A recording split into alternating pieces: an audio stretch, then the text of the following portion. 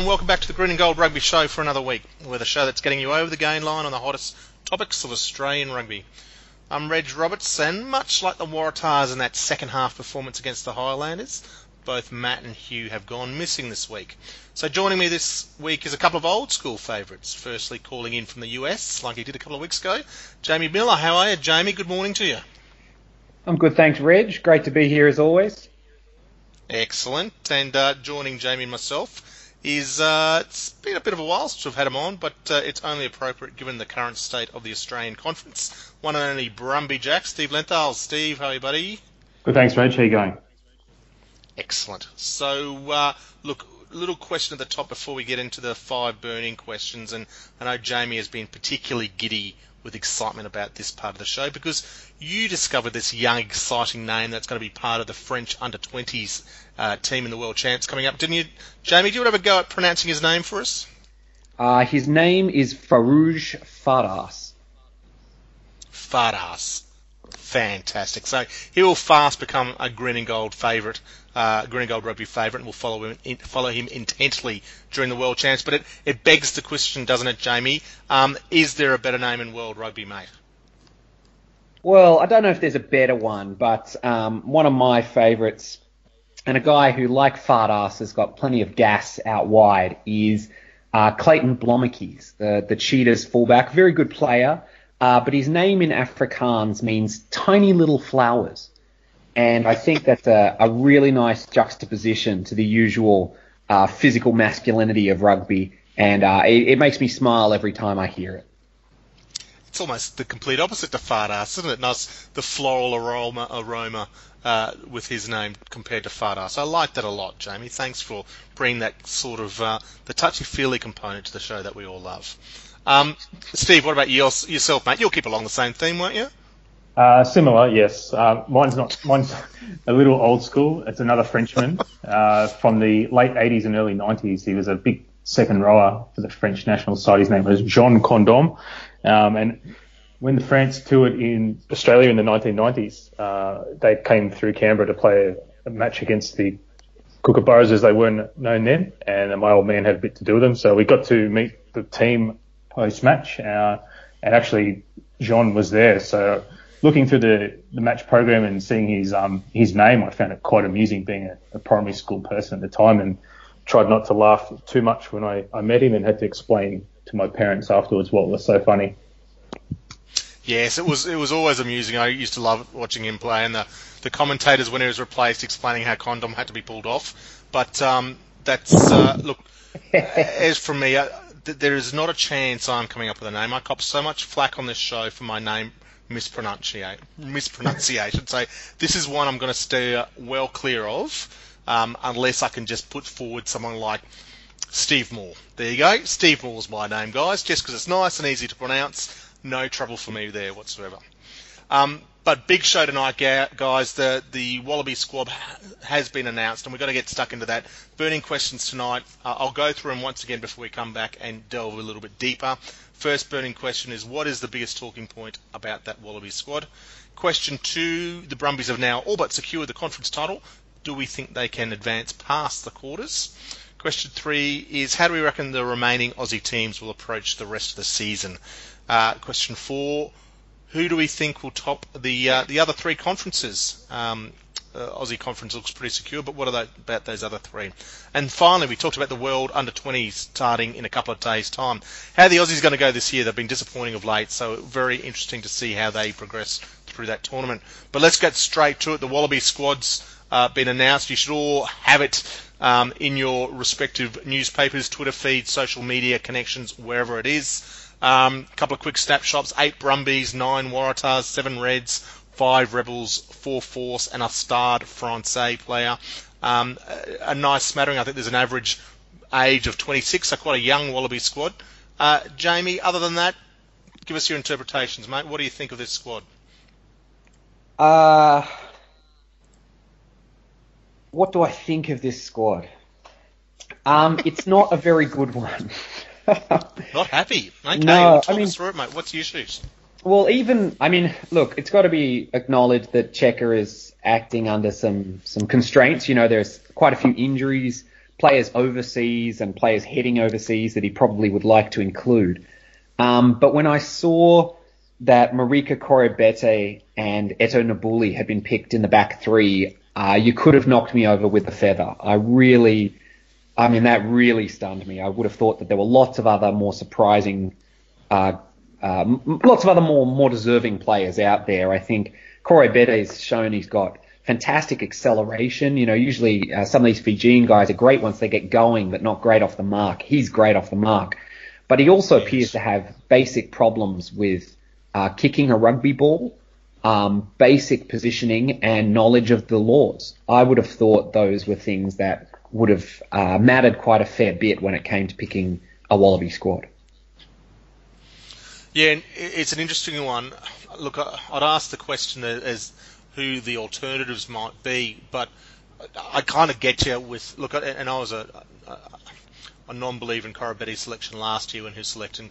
I am surprised by Nabuli. I thought he would be overlooked, particularly for what we saw on the weekend. That sort of dumb play he's done. He's scored, I think, 8 tries this tournament. He has looked pretty dangerous in times, but he is inconsistent. He's not the dominant force you'd like to see in someone who's being considered for a Wallaby jersey, and by all reports he'll get one. What else, mate? Beyond the wings, where else are you looking as our weakness? Where were you let down? I thought there were quite a few names that I thought could have been there that weren't. Without wanting to steal everyone's thunder, I really thought Ross Haylett-Petty would have been a guy who was included, a guy who's clearly a natural 6, tall, big, mobile, but can also play at 8 and lock. He has a real versatility there that is invaluable in tournament situations or off the bench, and I really thought his time had come. I was very surprised not to see him. The other guy who was not there, given McMahon wasn't being picked with that horrible injury he had, was Chris Alcock down at the Brumbies.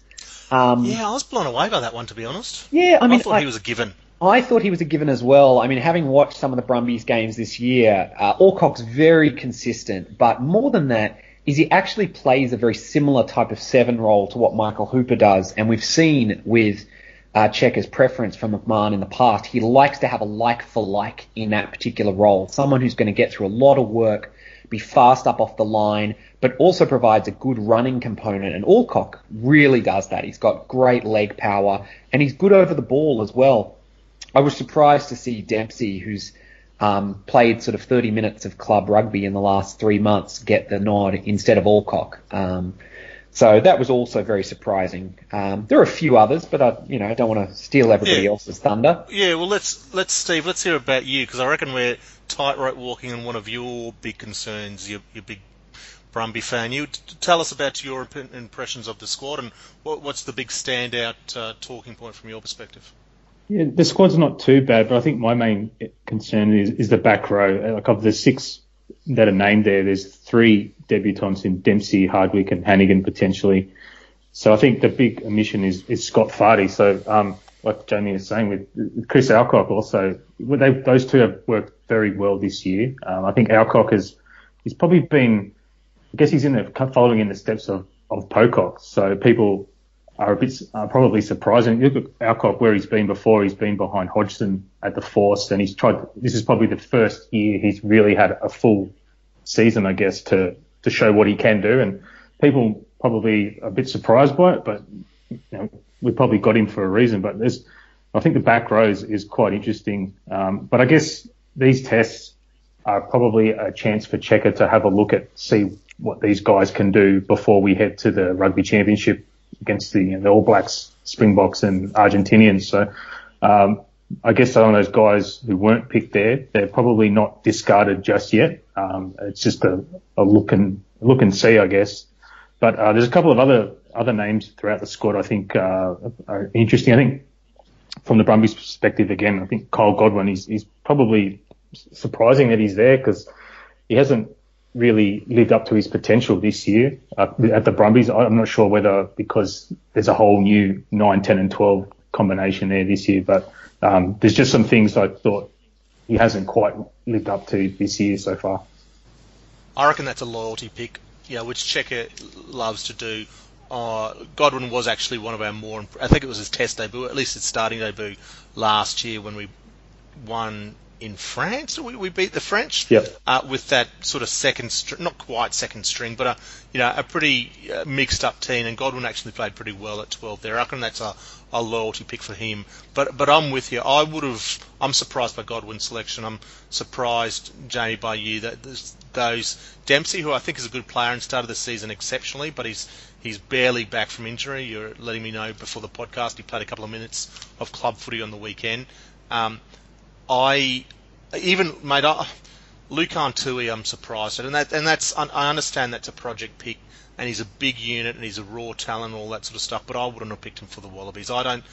He's done some impressive things, but he's done some pretty poor things, and he is lazy in defence, and he's been run around a few times. And I would have picked a couple of force players. I would have picked Matt Phillip there at lock, without doubt. I think he's the same height as Lucan. He's probably only 10 kilos lighter than him, and I know 126 kilos is great, but there's limitations there. But I'm wrapped in Matt Phillips' play. I think he's a wonderful player. Hale at Petty, as you say, the back rower, would have been a strong option. But Billy Meeks, I would have loved to have seen Billy Meeks in this squad. I think he probably deserves it over Godwin as well. I think I think he would have been a really solid addition to this squad and a good option between 12 and 13. I think he provides the physicality that they're looking for in Godwin, and I think he provides the playmaker skills as well. So, look, I'm not going to whinge too much about the squad. I think the Force probably deserve a couple more people in there, but all in all, it's a solid squad. It's a tough series, isn't it, Jamie, mate? We're playing Fiji and Melbourne, and without a couple of Fiji's big names, I know Nadola is not playing, so I'm not going to say there'll be a walkover, but we'd expect a comfortable win. The Scottish Test are the big one in Sydney. We'll pick our strongest for that, and then Italy up here in Brisbane at Suncorp Stadium. So, it's not as if we're taking on England. There's a chance to try new things, albeit, I know, this is my big position. We don't give away Wallaby jerseys, but, it's a chance to, I guess, look at some different combinations. Yeah, I agree. I think, this sort of less intense June is really what we needed last year. Coming out of the World Cup, an opportunity to rebuild and blood players. Instead, it all just went so horribly wrong with that England series, even though we were leading by about 15 points in the first test and did that again, I think, in the second test. I really agree with you about Matt Phillip. He's someone who, whenever I watch him out at the Force, he just is very physical, very big, and then does all the core competencies well. I don't think you can say that about Tui. But the selection of Godwin over Meeks is very puzzling. There's no doubt that Kyle Godwin is a very talented player, and certainly a couple of years ago he looked like he would really be the next big thing. But I think he's probably been picked because Cheika likes those two playmakers, and I think Meeks looks more like an English centre, someone who can play 12 and 13 interchangeably, really much more of an all-rounder. But I just can't stop looking at this when I see Godwin play at the Brumbies, is the way that when he passes the ball, he turns his shoulder towards where he's passing the ball. It's sort of what you see schoolboys do, instead of squaring up to the defence. And once you've seen it once, you can't stop looking at it. And then you start thinking, how is this a guy that's going to play inside centre for the Wallabies? I mean, this is just a basic skill deficiency in an area that's really important for his game. And I'd love to see him get back that confidence and have some opportunity without injury to really develop as a player, because he could be very, very good. Yeah. Steve, back to you. What about debutants? There's a few in the squad, or at least when I say debutants, guys who haven't been capped yet. So just running through them, we've got Carmichael Hunt there at fullback, set to make his debut potentially as a 30-year-old. Koroibete and Nabuli, we've mentioned them in an all-Fijian wing selection there. Joe Powell, the Brumbies halfback. The back row combination of Hannigan, Dempsey and Richard Hardwick. Lucan Tui we've talked about as well. So they're all the rookies, or the non-capped players at least. Who of them, are you excited to see get a chance in that Wallaby jersey? I'm going to keep it local and say Joe Powell. Just a bit of bias there, but I think there's been a pretty big bias on green and gold rugby. How outrageous! No, I think he's done quite well this year. Like he had take the big step up after the injury to Thomas Cabelli and having a new fly half outside him. So they've been learning as they've been going along those two. But I think the last couple of weeks it's opened up a bit. So it's good to see Joe Powell's been in there. But he was picked, I think, for the England squad last year. So it was a bolter then. So not such a surprise this time around. I agree. It'll be fascinating to see it. And he'll get a run too, won't he? I mean, Genia and Phipps, you'd think, will start or thereabouts in that Scottish test, but you'd think Powell will get a run off the bench at some stage. Yeah, I hope so. The other names, I think, are the two wingers. I think if you have Koroibete and Naivalu running around, they'll cause havoc all over the place if they can get the chance. And they've done quite well in a struggling Rebels side, so it'd be good to see them showing what they can do at national level as well. Yep, Jamie, what about you? Any of the rookies particularly grab your eye that you're looking forward to seeing? Oh, well, I guess I'm keen to see Hannigan. Watching the Waratahs has been a really painful experience this year, and he's managed to stand out in a very poor team. So, he appears to have a lot of the types of skills that they're going to need in a six long term, and his fitness and his engine are both great. So, yeah, it'll be really exciting to see if he can step up. Yeah, he will. Look, I think a few of us have been watching him through the years. The NRC has been exceptional at NRCs, done some very good things for the Waratahs, and he's that mould of player that I think suits that sixth position pretty damn well. And as a potential long-term option for Fardy, I'm still a little bit surprised he's there, but happy to see it. I thought maybe one of him or Dempsey there. Look, mine, and I'll do a Steve and pick a local and go Carmichael Hunt. He deserves the spot. I don't think anyone will deny that. I don't know what role he'll play. You'd get the feeling Izzy will start at fullback. Dane Hallett-Petty, once he's confirmed he's back from injury, I think he may be a chance to play for the Force this weekend. Is the next man likely? Hunt may sort of just provide that cover from the bench, but he deserves it, and he's added a lot to the Queensland Reds team. I think his game on the weekend was probably the quietest he's had, but I think he'll really thrive in this environment and enjoy playing with the likes of Foley. I think it's a combination with Foley and Izzy might be quite special if they can get it sort of clicking when it can. And you do have to, it is a remarkable achievement. I guess it's, following in Izzy's footsteps, but to play international rugby league, often play another sport completely in AFL, at a decently high level. I know neither of them were superstars, but then represent their country at rugby union too. It's an amazing achievement. So thrilled for Carmichael Hunt, and well-deserved selection. Looking forward to see how he goes. The other one, Steve, I want to come back to you just quickly on is a lot of lock depth in Australia at the moment. So we've seen, no Dean Mumno, Will Skelton, obviously a couple of guys who are going overseas. Rob Simmons has missed out completely, which I'm a little surprised. I know he cops a hard time, but I think he's actually been reasonable this year.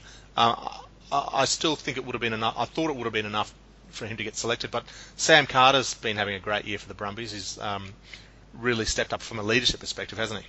Yeah, he sure has. I was surprised by his appointment as the Brumbies captain. Yep. He's in a co-captaincy role with Christian Leilofano, who obviously can't take the field this year. So he's very calm and measured in his approach to the captaincy. He doesn't seem to be too stressed by things, and he has a plan and he'll stick to it. So I think he's worked his way back into the Wallabies calculations. He's sort of on the out of there for a little while, but I think this year his play's been pretty decent to get to a level to be back in the squad. Yeah, absolutely. So another sort of important forward leader for the team.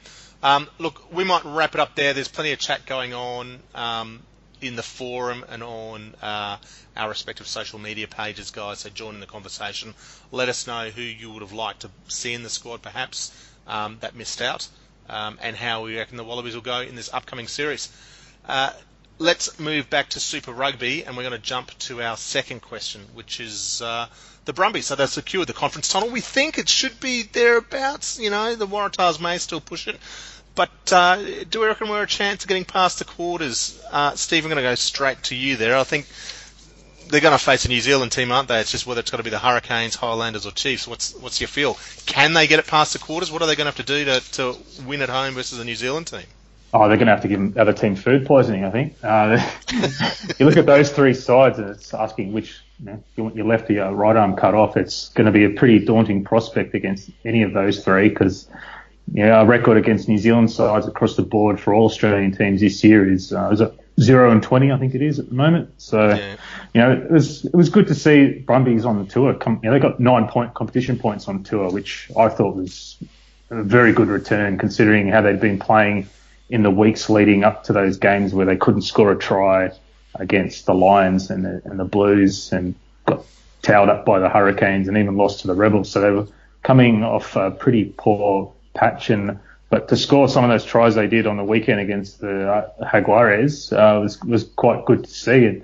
And the backs are actually getting involved for a change, and people keep saying they revert to the rolling more all the time in forward play, but it was a good mix in that game where they sort of used it to soften up the Argentinians, and then the backs got in on the act, and that's, I think, out of the 2 weeks just been, they've scored 4 tries off grubber kicks. Some of them have been terrible, the grubber kick attempts, but to score 4 tries off grubber kicks or kicker heads is good to see. And some of those guys coming through, like Tom Banks, I guess you're ruining the Reds, leaving him to come down this way. Yeah, look, I am, mate, but it's an interesting one. I was thinking about it because Carmichael Hunt's been fantastic, and too often in Australian sport we bemoan the fact that there's a logjam of talent at one state, and Queensland has it a bit at the moment with locks and with Luke Arnchui and Isaac Rodder and Caden Neville and Kane Douglas and Rob Simmons, all sort of standing there while some other states would be crying out, the Rebels in particular, be crying out for locks. But I've been a fan of Banks for a little while, particularly after last year's NRC. So I'm just thrilled he's getting game time, mate, because he's a great player. And if he was up here, he might not be. He might not be getting that game time. So, however much it pains me to see another Queenslander step up for the Brumbies, I'm thrilled that he's playing, but he's also playing so well. Yeah, it's good to see. I think, but this week, the Brumbies have got the Rebels, and they've just come off a bit of travel, and the Rebels are their bogey side at the moment. So I wouldn't get too excited about what's happening this week. I think they're only going to get about 2 trainings in, so I guess we'll wait and see. And I think if they win this week, that's pretty much it, wrapped up for the Aussie Conference. So, Jamie, what do you think, mate? Do you think the Brumbies, 1, have it wrapped up yet? Can they rest? Or they won't rest easy, but do you think they've got it all wrapped up? And 2, do you give them any hope of lasting past the quarterfinals? Yes, I think they've probably pretty much got it wrapped up. And no, I don't think they can get past the quarterfinals. I think, the result against the Jaguars, the Jaguares, looks really good, but the reality is the Brumbies, they're very overcoached. They're overstructured, and their strength is just keeping the ball for long periods of time without necessarily doing a lot with it. The Jaguares get very impatient when they don't have the ball. They want the ball all the time. So that game plan, I don't think works very well for a lot of teams, but it works great against the Jaguares. And sure enough, the Jaguares just fell apart with their discipline and their errors. That same approach is not going to worry the Chiefs or the Highlanders or whoever. And I think ultimately they're just not going to quite have enough there, enough creativity, enough variation, enough spontaneity to defeat one of those New Zealand sides in the quarters. Yeah, Steve, I was hoping to be able to make a case that they're really building nicely on the back of that South African tour, and it was a excellent success. Not many Aussie teams win abroad, let alone 2 weeks in a row. But I'd actually forgotten that they'd lost the previous 4 prior to that, which is a bit of a concern, isn't it? Yeah, I think this season break is going to sort of halt any of that momentum. They've got two wins, and I think I'll just add that's the first time they've won 2 away games in the same season since 2007. So that was a pretty decent feat. But I think this season break's going to halt all that momentum that they've got, and you're losing Wallabies players to the tests. I think the Brumbies are looking at sending a team to Mauritius for the Tens. and then they've got a game in Singapore as well in that break. So who knows what will happen there? I think last year we lost Jordan Smiler to a knee injury, which sort of ruined that sort of momentum moving forward. So I just think it's probably come a little bit late. I know that they're building nicely, but this break is just going to roadblock that moving forward. Can we just add one other thing on the Brumbies front? It's a kind of funny moment from the match on the weekend, which was I've been thinking a lot about how inevitable it was that Sam Carter was going to get picked in the Wallaby squad. I'm not a Sam Carter fan, and I've been on a rant on this podcast about that before. And a lot of it's to do with his lack of physicality. And then just as I was thinking about it and watching the game, he pulled off this huge hit and knocked the Jaguares guy clean off, and I was like, oh man, jeez. And then at the next break in play, the TMO called it back, and it turns out someone else had actually made the big hit. Carter had come in over the top and hadn't used his arms and got penalised for a shoulder charge. And I just thought that was just typically so Sam Carter, the one opportunity he gets to actually knock someone backwards, and it's someone else, and he concedes a penalty in doing it. I thought that was a nice little Sam Carter summary right there. You're a harsh man, Jamie Miller. I am a harsh man. Look, I am. I want locks. I want locks who are going to be feared. I want locks who are like the Mountain from Game of Thrones. I want opposition teams to look at them and be like, geez, I really don't want to get hit by that guy. Nobody in international rugby has ever said that about Sam Carter. He's big and cuddly. That's where Luke Antui comes in. Look, so if we're in agreement, the Brumbies have got secured the Aussie Conference there.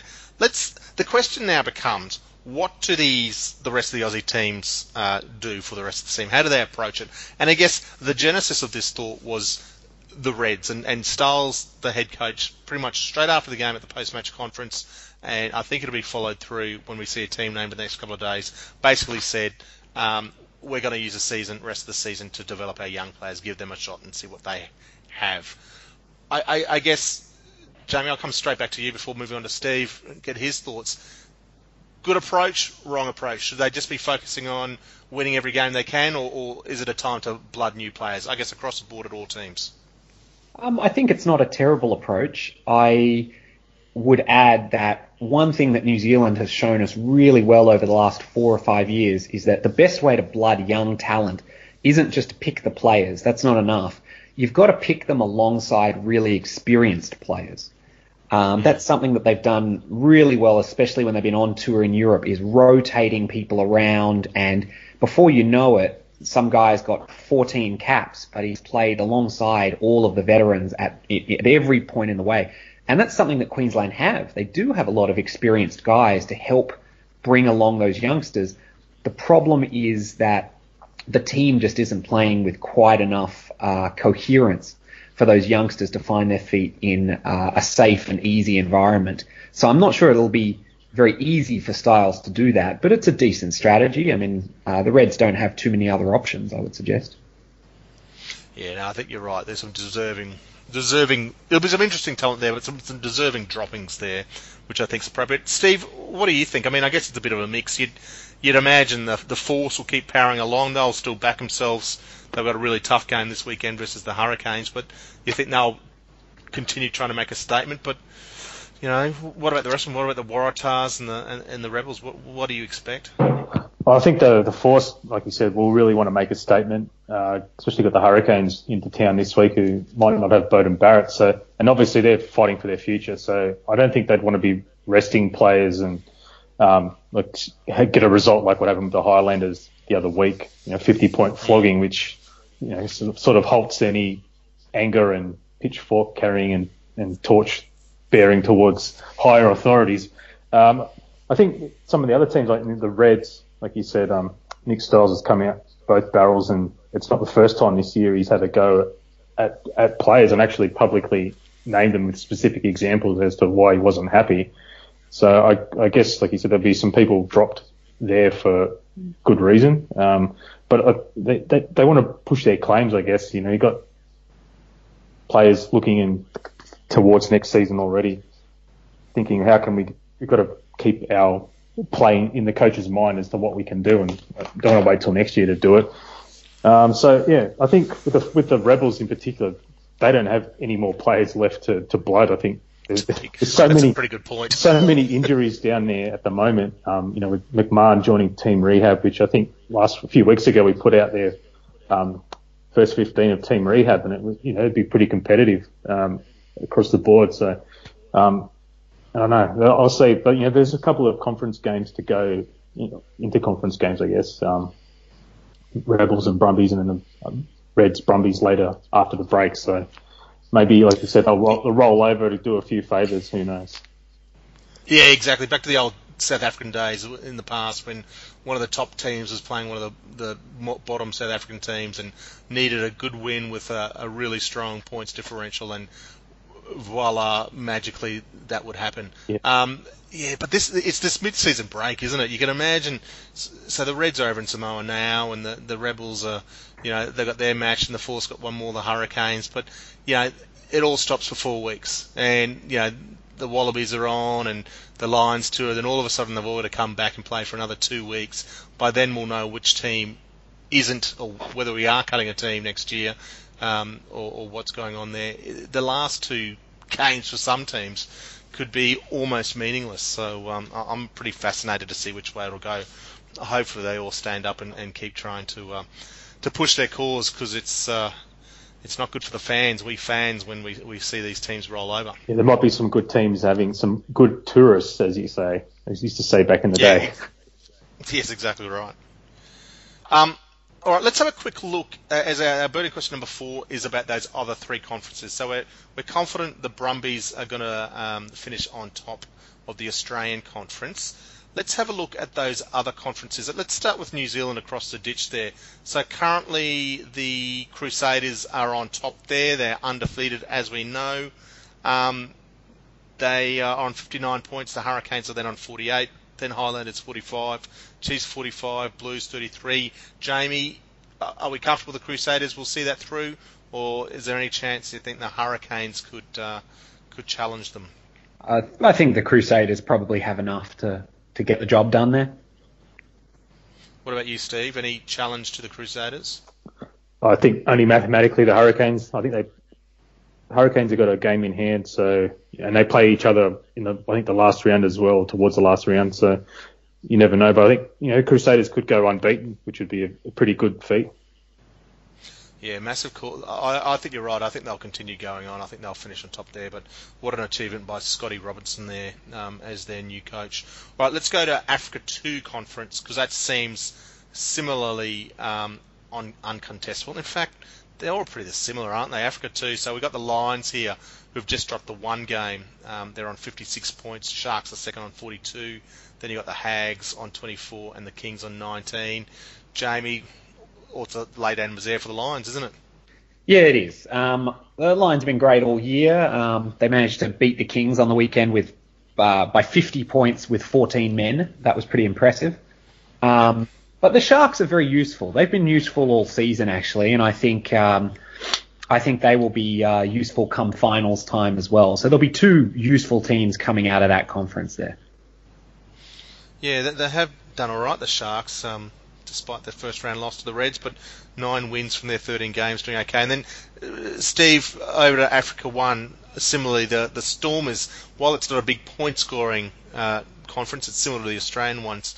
The Stormers are there on 30 points from their 7 wins, so not as many bonus points as the Brumbies, but the Cheetahs are second on 16, Bulls 15, Sunwolves 7. So looks like another easy one for the Stormers. Yeah, well, I just hope they might lose a game or 2 just for the ladder, because the Brumbies are the Brumbies are now only 2 points behind them, so that might avoid them playing one of those 3 New Zealand sides. Well, they'll probably play one. Either way, it might stop that argument that's coming across the ditch. How come the Blues are on 33 and they're below the Brumbies and all that other carry on? So I'll wait and see. Hopefully the Stormers can lose another 1 or 2. Well, there you go. They've got 2 games against a couple of South African teams. They play the Cheetahs and the Bulls in the last round, who will both obviously roll over, suffer big losses, and then they host the Sunwolves in 1 game as well. So, yeah, the Brumbies are going to have to do something pretty exceptional, but we'll see how that goes. All right, that's all pretty straightforward, and we'll delve into the Super Rugby table a little bit more detail as we get closer. Probably wait till after these July-June test window. But international rugby is about to start up again, Jamie. We've got the World Junior Championships over there in Georgia. The Australians have struggled of late. I don't think we've won since it turned to 20s. I think our last win might have been the under-19s with Phil Mooney. Someone will correct me if I'm wrong. Impressive squad we've named, plenty of Super Rugby talent, bit of Australian Sevens talent. We've got a new coaching team. How do you feel we'll go, Jamie? Can we improve on our previous year's performances? I don't know whether we'll improve this year, but we're definitely going to improve. And that's because the ARU, to their credit, let's be clear, we bag them a lot on this game, but to their credit, they're taking the under-20s much more seriously, and they're doing that because every other country is. There seemed to sort of be this mentality of the last few years that you pick the best players as rewards for their form, kind of like an Australian schoolboys. And now there seems to be much more of an understanding that the goal is firstly to win it and create a winning culture and develop a winning culture. And secondly, to provide talent identification. And that has made a big shift that we saw last year in that the selectors have started to pick people who don't just look good at the age of 20, but guys who physically can fill out their position at a senior level. So last year, the pack that Australia picked was absolutely massive. Isaac Rodder and Lucan Tui were in the engine room there. Tyrell Lomax was there. Rob Leota was there. This was a very big pack. And they basically played a South African style of rugby where they just send big ball runners in and their scrum demolished every team they came up against, including the Baby Blacks, where they just scrummed them into the ground and had a guy sent off for a yellow card for repeated infringements. So that's a really big shift. And they've done that instead of the typical strategy of picking nodders, not a 6, not a 7, not an 8, but the same sort of guy, sort of between about 6'1" and 6'3" or 6'4". And one of the reason they've done that is because a lot of the guys who were really prioritizing those roles in the past, like Jake Schatz, Curtis Browning, they found that by the time they get to their mid-20s, they don't quite have what it takes to succeed in a particular position at international rugby level. And so they've decided to pick big guys. The other thing that's really changed is in terms of the pathways. The ARU created this under-20s tournament this year, which gave a lot more players the opportunity to press their case for selection. There was a changing in coaching. Simon Cron has gotten the gig this year. We were terrible last year with a lot of talent on the field, which meant that Adrian Thompson had to go.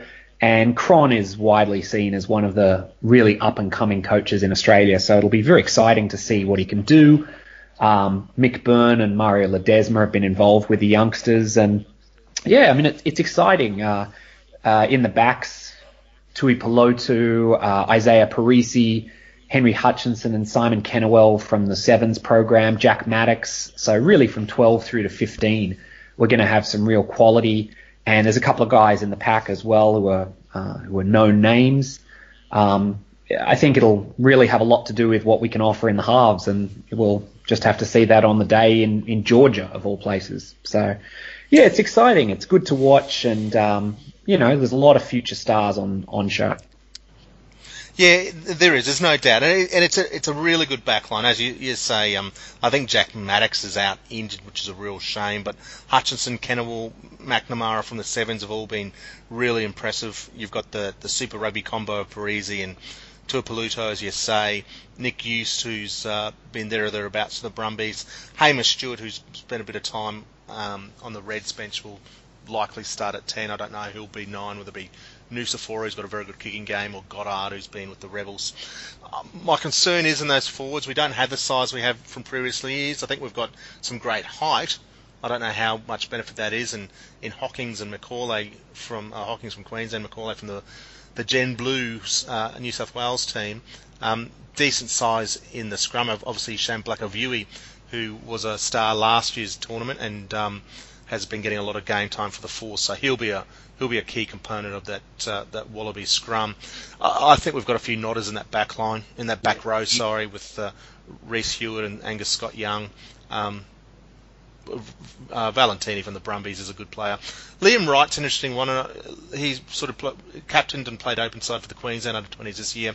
I hear nothing but great things about Liam Wright in terms of his attitude. They put the boys under a lot of pressure in terms of analysis and expecting them to do their own analysis and all that sort of stuff and extras work, and they could track who was doing it. And Liam Wright was outstanding in terms of the extras he used to do and how much work he put into his game. So one of those guys who's not necessarily super talented, but just works damn hard on his game. So whether he makes the starting team, we'll see.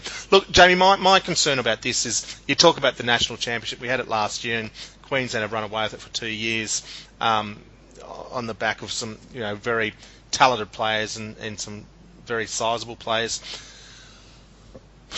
Then a month later we get the team together, or not a month later, a couple of weeks later we get the team together and we get done by 40 points by the Kiwis, the New Zealand under-20 team. Should these players, are they better off playing club footy? Should they be playing with men, getting some experience at the higher level? Hamish Stewart, who is a wonderful player, hasn't played Premier Grade rugby. Should the likes of him and Liam Wright, all these guys spend their time? Are they better off playing Shute Shield, Queensland Premier Rugby, even whatever's down in Melbourne, Perth, and Canberra to prepare for this event?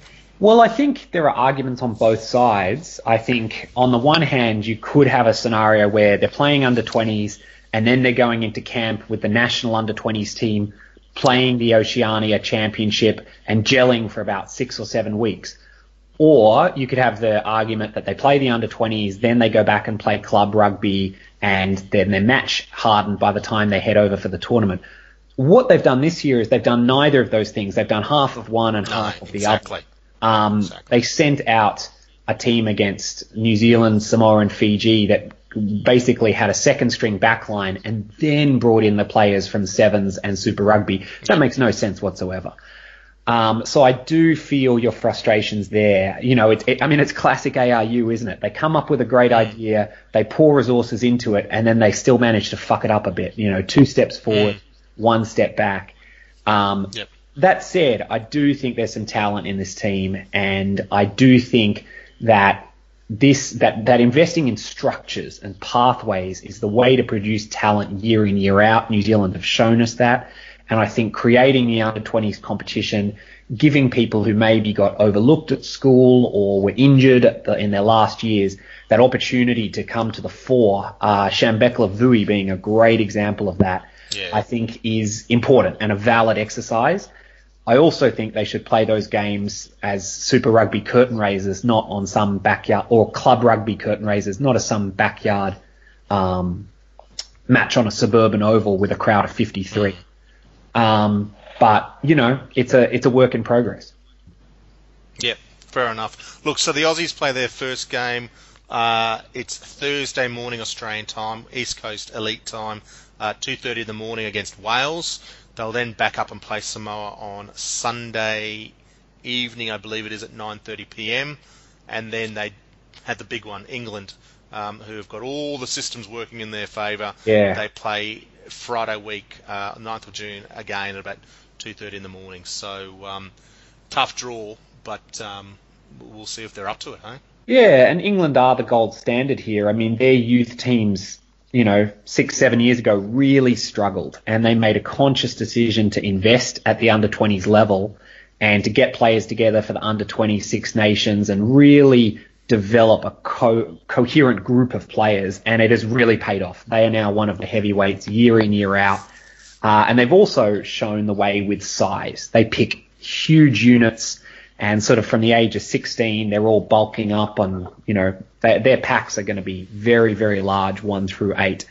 And that's the model, basically, that Australia is trying to copy, hopefully. And they're graduating quickly into the system, into the club program over there, and into the I think the England A series have got a bunch of the under-20s from last year and so on too. So the system is working over there. Lads, let's wrap up quickly. Let's do a few tips. Obviously, it's a split round, so to speak. So it's the Australian and New Zealand conference this week, and then the South African conferences don't play until July. So quick round the table. Who do you think will win, Steve? Blues versus Reds in Samoa? I think the Blues will, because the Reds seem to be having a good time over there from some of the photos I've seen. Perhaps you just don't follow enough Blues players on Instagram, Steve. Jamie, what do you think, mate? Yeah, Blues. Half their players are playing a home game there. So. Yeah, I think half the Reds do, but I'm going to go the Blues as well. Saturday we have the Crusaders hosting the Highlanders. Can the Crusaders continue their undefeated season, Steve? I think they will. I think at home to make it 14 in a row, that's too easy for them, I think. But it will be a close one against the Highlanders, though. What do you think, Jamie? Any upset there? Nah, too much up front for the Crusaders. The Waratahs made the Highlanders look good last week. All right, and will the Waratahs make the Chiefs look even better this week? What's your tip in the Chiefs hosting the Waratahs, Jamie? I think the Chiefs will absolutely demolish them. They should be a big old spanking, won't it, Steve? Any reason to see any differently with that one? I think the Chiefs will win just so the Brumbies can wrap up the conference later that night. Which they will when they play the Rebels. Any concerns at all, Steve? Any concerns? A lot. Yeah. It's happened last time where they played, and that's the Rebels' only win for the year. They've struggled with them in the past. Good point, yeah. And they've come back. So they've flown in last night after their magical mystery Southern Hemisphere tour. So I think they'll get it, but it will be closer than most people think. All right, Jamie, you think the same, Brumbies over the Rebels? Yep.